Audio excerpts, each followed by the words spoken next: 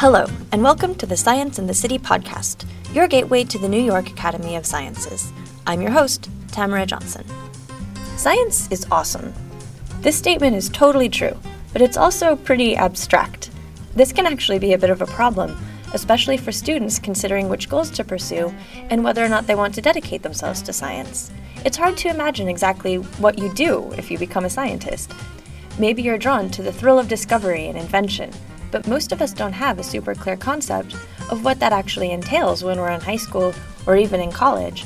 Scientists at the American Museum of Natural History are trying to change this with the Science Research Mentoring Program, affectionately nicknamed SHRIMP. Through this program, high school students in New York collaborate in research projects with museum scientists, making important contributions and getting a first-hand experience of what it really means to be a scientist in real life. I recently had the chance to meet with SHRIMP's manager, Dr. Oscar Pineda, and 3 inspiring students in an education lab at the museum. In this podcast, we'll hear about their experience learning about and doing conservation biology. I'm Arden Feil. I'm an incoming freshman at Wesleyan University, and I'm interested in studying biology. I'm Drzewicki. I'm going to be a freshman at the University of North Carolina, Wilmington, and I want to study marine biology. I'm Ines Muravin, and I'm a homeschooled incoming senior. And I'm also thinking about studying biology. Not exactly sure where, but in biology. Great. I am Oscar Pineda. I am the manager of the Science Research Mentoring Program at the American Museum of Natural History. Great. Would you mind saying a few words about the aims and methods of the program? Yes. The program is an opportunity for high school students to come to the museum and do science. Associated with a scientist from the museum, and now we started working with some scientists from other institutions outside the museum.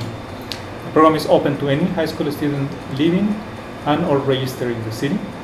The students have to come first to take some courses, preparatory courses that we offer for free at the museum during the academic year. It's after school.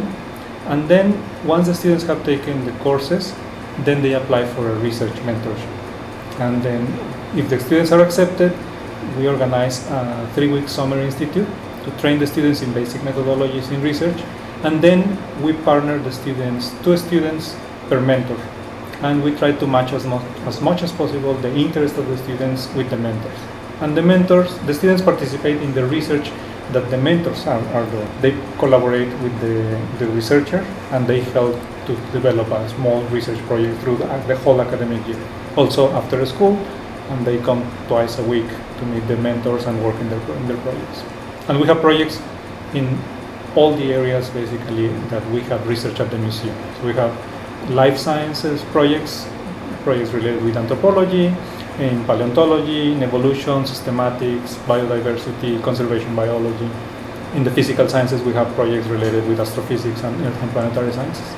Awesome. I'm going to come back to you in a bit, but could you guys each describe the projects that you've been working on? This is Arden. Okay, sure. I've been working with my mentor, Suzanne Macy from Fordham University, and she studies bog turtles, which are the smallest freshwater turtle species in North America, and also one of the top 40 endangered freshwater turtle species.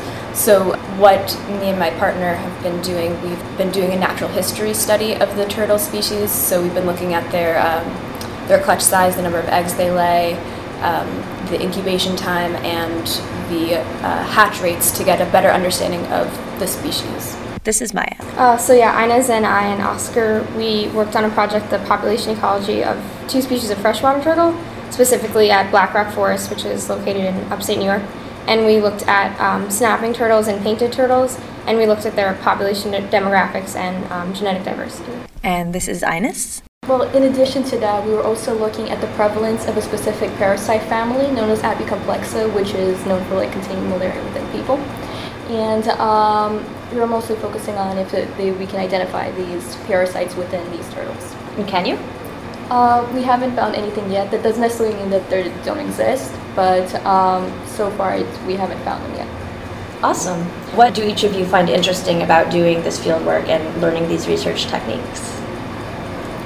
Well, I always wanted to do science, and it's given me an opportunity to see how the scientific process is like, to test if whether I can be a scientist or not.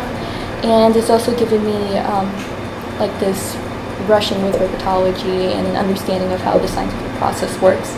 I never really thought that I wanted to go into conservation science that much, and I realized that I do, because I always thought that conservation science was more like being the activist side, but I feel now that it's even more than that. It's taking responsibility for our actions and giving back to nature what we've been exploiting from it. And this is Maya again. Well, I think this program has really just given me more experience in this field of science, because the stuff we were doing, especially in the lab and even on the computer and stuff, can be applied to other areas and other research projects. So in the lab we were doing some basic genetic works, and that can be applied to so many other types of projects, and just learning those techniques and even writing in paper and working on a presentation, public speaking skills was all really helpful for the future. Arden? Like Maya and Ines said, the program definitely helped prepare me for a future in science. Part of the program, at the end, we designed our own scientific poster and put on a 5-minute presentation to our peers, and I think that definitely helped me learn how to talk about science and convey the message and our results to a wide audience. So as a follow-up question to that, and if anybody else has anything to add to this, please pitch in, but is on the topic of conveying your science to a wide audience, A, was that enjoyable, and B, why do you think it's important to share scientific findings with broad audiences? Yeah, I definitely enjoyed getting to show the results of our project to friends and family and other scientists, especially because it's something that I've worked on for so long, for the whole year, and it was really nice to see it all come together. And I definitely think it is important to share results with a wide audience, because I think scientific literacy is definitely one of the biggest problems right now. I think being able to share our results, and more than that, help people to understand what the results mean, especially when it comes to conserving species and conserving our environment, I think that's really the important message to get out. Does anybody want to add anything to that? Well, I also enjoyed the experience of sharing my findings, because science is a journey, and it's like this way of life. And sharing your findings with an audience is also a way of sharing this journey of the mind. And I also feel that in addition to that, it's a scientist's responsibility to share these findings and to share this knowledge with the people, in order that we can together and collectively find solutions to these problems and make the world a better place. Maya? Yeah, it was really nerve-wracking at first, but we practiced a lot, and yeah, pretty much like what they said, at the end of the year it felt really great. Just share what we've worked so hard on, we dedicated so much effort to. And yeah, it's important to share results, because everybody thinks differently and new questions will be raised. Like I remember during our presentation, someone asked us a question that I didn't even think of before, and it was really cool because new ideas and new projects can be formed from that. Terrific. As a teacher, you must be pretty excited to hear your students have this feedback. Yeah, it's quite interesting to see the process of the students, and also the process as myself, as a mentor and as a scientist, because most of the people that participate as mentors in the program, they're young scientists, and for some of them that's the first experience that they have with to mentor for a whole academic year in a concrete project to students, and that's quite a really formative experience for them.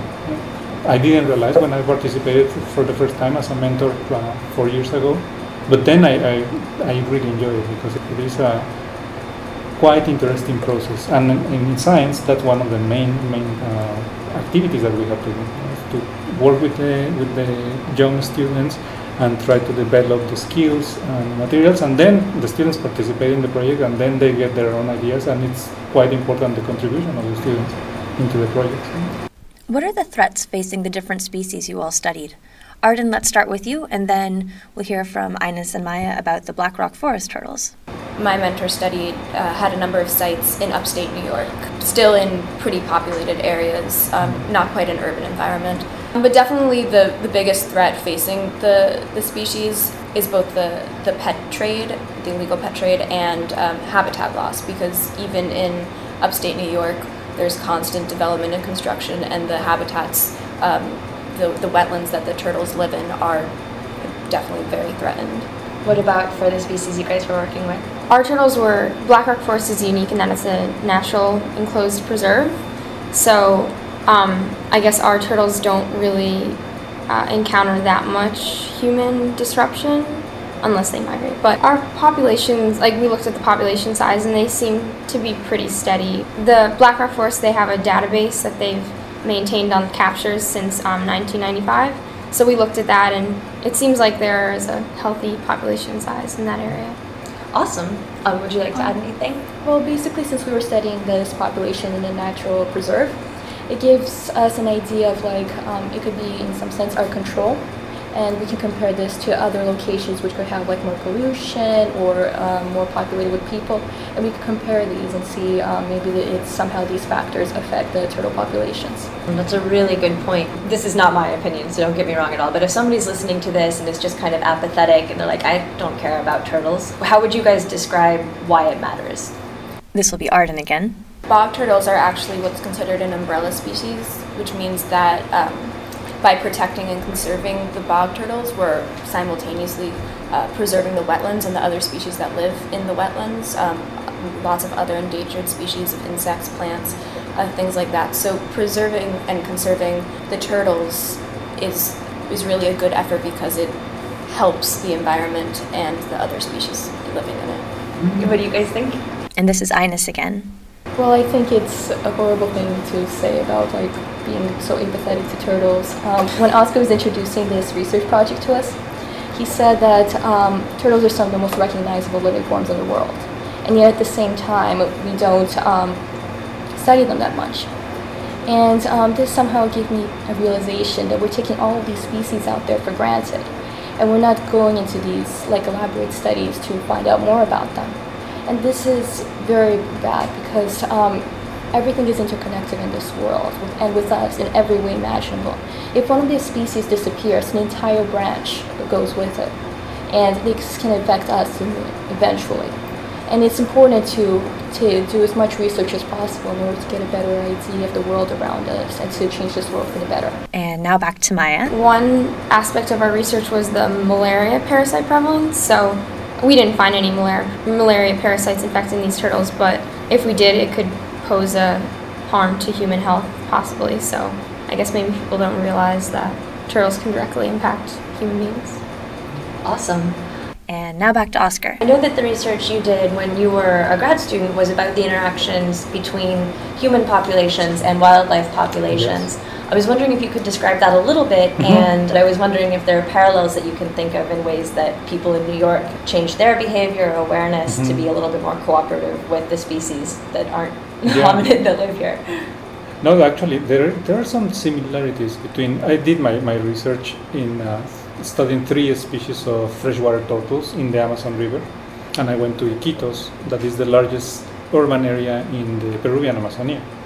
So it was in an urban area, and how that urban area affects a large landscape that is tributary to the city, because plenty of products that are extracted from the forest and from the rivers and the lakes are brought into the city in order for trade and to improve the economic situation of all the communities around the city.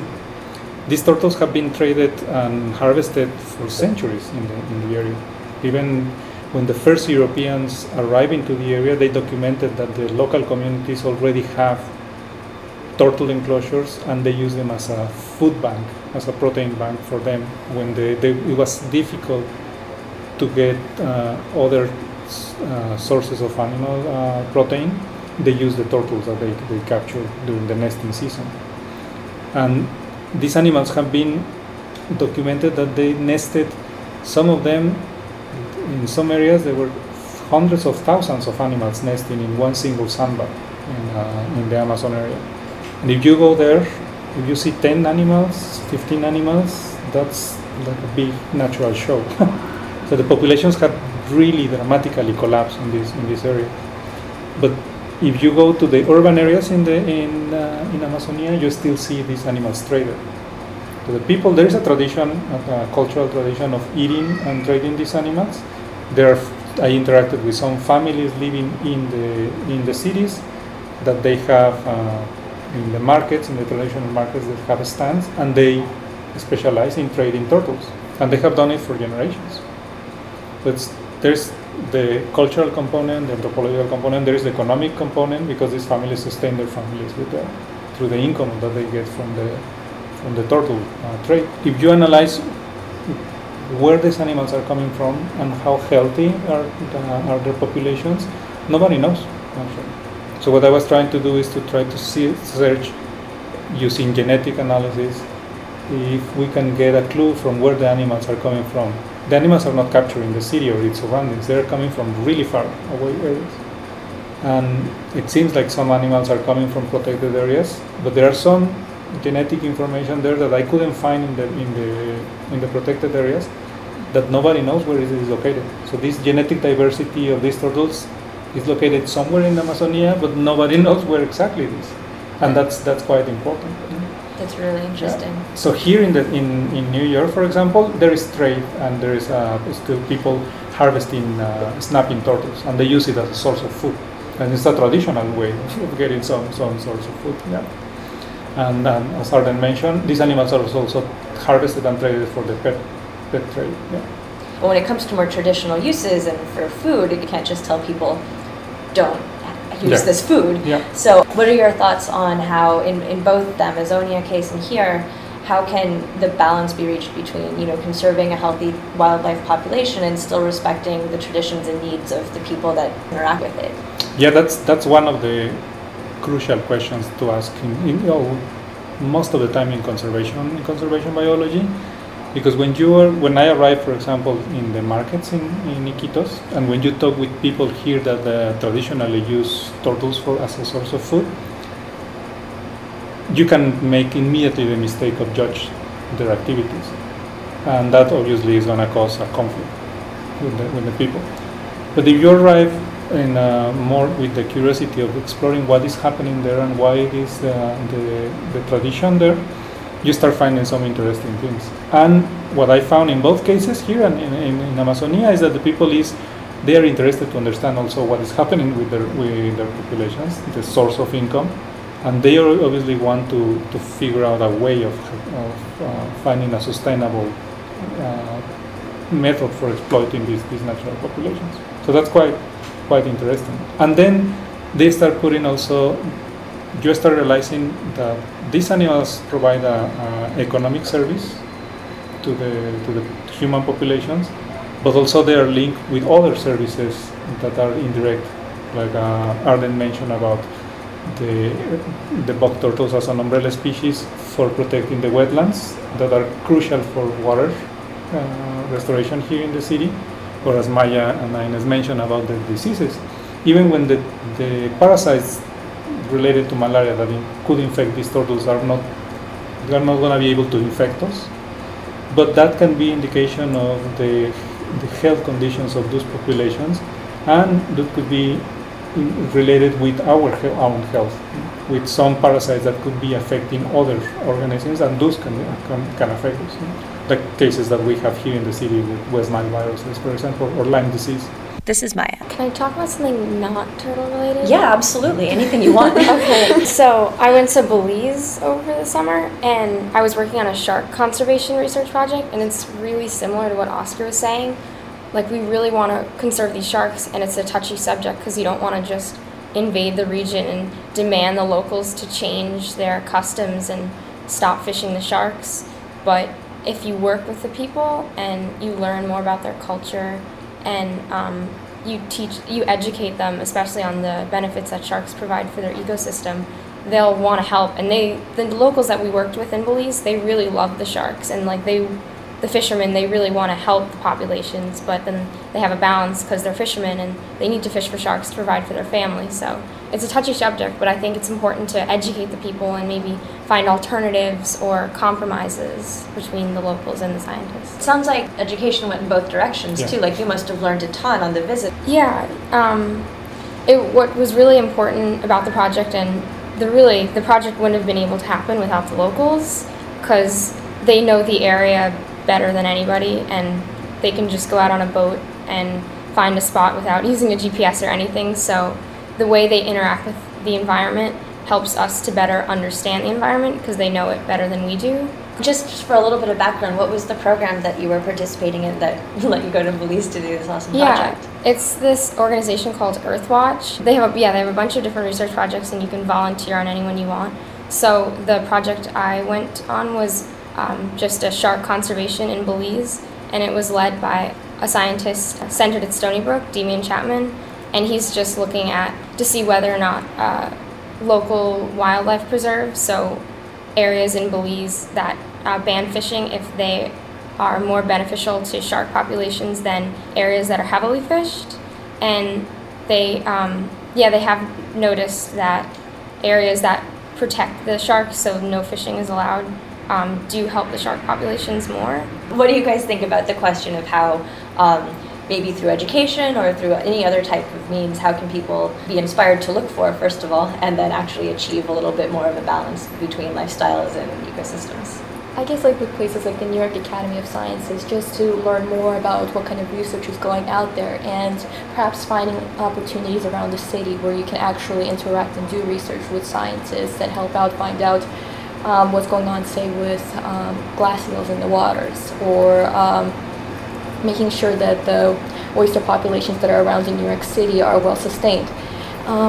These are very important to know about, and it affects us all the time. And then there's also like the everyday ways that we can help the nature by don't pollute, making sure that we turn off the lights when we leave the room, or making sure that we have reliable energy sources, and perhaps not using fossil fuels as much is always a good alternative to trying to make a difference in the world. Awesome. How about you? Yeah, I definitely agree that education is the best means of creating this balance and sustaining the ecosystems. In the case of bog turtles, because they are an endangered species, a lot of the illegal pet trade action, while it does need to be stopped, it's not necessarily for cultural reasons. I think probably the best reason I could think of is because these turtles are much more of like a luxury item considered, because they're so rare and so endangered. And so I think both education and just a general awareness that these species are endangered, and that there are a lot of species that are endangered, and trading them in this way is threatening their existence in a very serious way. After participating in the program and getting the chance to do field research, have your ideas about what it means to be a conservation biologist changed? Let's hear from Ines, then Maya, then Arden. Since I always loved science, I always tried to follow observations that I saw in nature and interact with it. Like I'd always be catching creatures like frogs and salamanders and holding them for a couple of days in these small habitats that I would create for them, and then releasing them after observations. And I feel like what I gained from shrimp with the field research experience was something that extended far beyond just doing mere observations. It was seeing how like the entire process is working of showing concern for these creatures, and respecting the wildlife as you're going through the woods, and also seeing the different sides of how science is being done in a natural setting, because usually when you think of a scientist, you imagine them in a laboratory with pipetting, or working on a computer with documents. And it was definitely a wonderful, eye-opening experience to see that side of science. Awesome. How about you? Yeah, I agree with Ines. I thought the field work was a really great part of shrimp, because most of the year we're working in the lab, and so it was really great to get out in the field and see the natural environment and the turtles in their natural habitat. I think coming from the city, I definitely took nature somewhat for granted, because there are trees and grass. Central Park is right here, and I never really thought much of it, or that it really was such a natural environment, because it is so urban. But being able to do the field work, and we did field work as part of the shrimp program, and I also got to go out with my mentor for a day and actually go and see and touch bog turtles, and it was an amazing experience, because you really got to see your research in real life, and it definitely made me think a lot more about nature in general, and also the urban environment, and how much the urban ecosystem really, like how important that is, and how much of it is around us all the time. That's awesome. You guys are all terrific. Do any of you have anything that you'd like to add? Well, beyond just having this experience in science, working with scientists who are passionate about what they do, as well as able and willing to share their knowledge with us, is also a wonderful opportunity that shrimp gives us. And I also feel that, like, learning from mentors who are scientists, it's not just gaining these skills that you could learn in college, like laboratory and technology. It's also critical thinking skills, having a general awareness of the world around you, and just in general living in a way that's responsible towards nature, and also having this eagerness to learn about what's around you and going through this journey of an exploration that goes like within the mind of how everything works is also a wonderful side to shrimp. I'm so glad you got that much out of the experience. What about you guys? Maya? Shrimp was definitely an amazing experience. I have always been interested in science, and getting the opportunity to do such intense research even before I enter college, and having that experience already has really helped me realize that I really do like science and I really do want to pursue research. Arden? Yeah, I mean, they pretty much said it. I guess personally, I didn't really know what I wanted to do with science before I started this program. I just knew it was something I was interested in, and it really helped me to learn what the scientific research process was and all the components, and now I really know that I want to do research in the future. Anything you'd like to add? Yes, it is one thing that is important to mention about the program is obviously that they are great. And the three students that you interviewed today, they were quite eloquent. And that can be misgiving because we can, plenty of students that I hope they still listen to the program, they are going to say like, oh, I'm not quite good for doing that. I never like sciences, I'm not the nerdy guy in the classroom. And in fact, what we try to get to invite the students is students that if you have a curiosity for science and you really would like to have an idea what is it, is to come and try it. We have plenty of students that they are not the smart guys in the classes in their schools, but in fact what they figure out is that they didn't find the right environment in their schools. The schools didn't nurture their curiosity in science. And when they arrive here, they find a much better way to explore, to encourage their curiosity into a really positive way. If you'd like to learn more about the Science Research Mentoring Program, which I hope you will, email srmp@amnh.org. That's it for this episode. Science in the City thanks the Brotherton Foundation for its generous support of this podcast. For more, visit scienceinthecity.org. You can also follow us on social media. We're Sci and the City on Twitter and Science and the City on Facebook. Thanks for listening.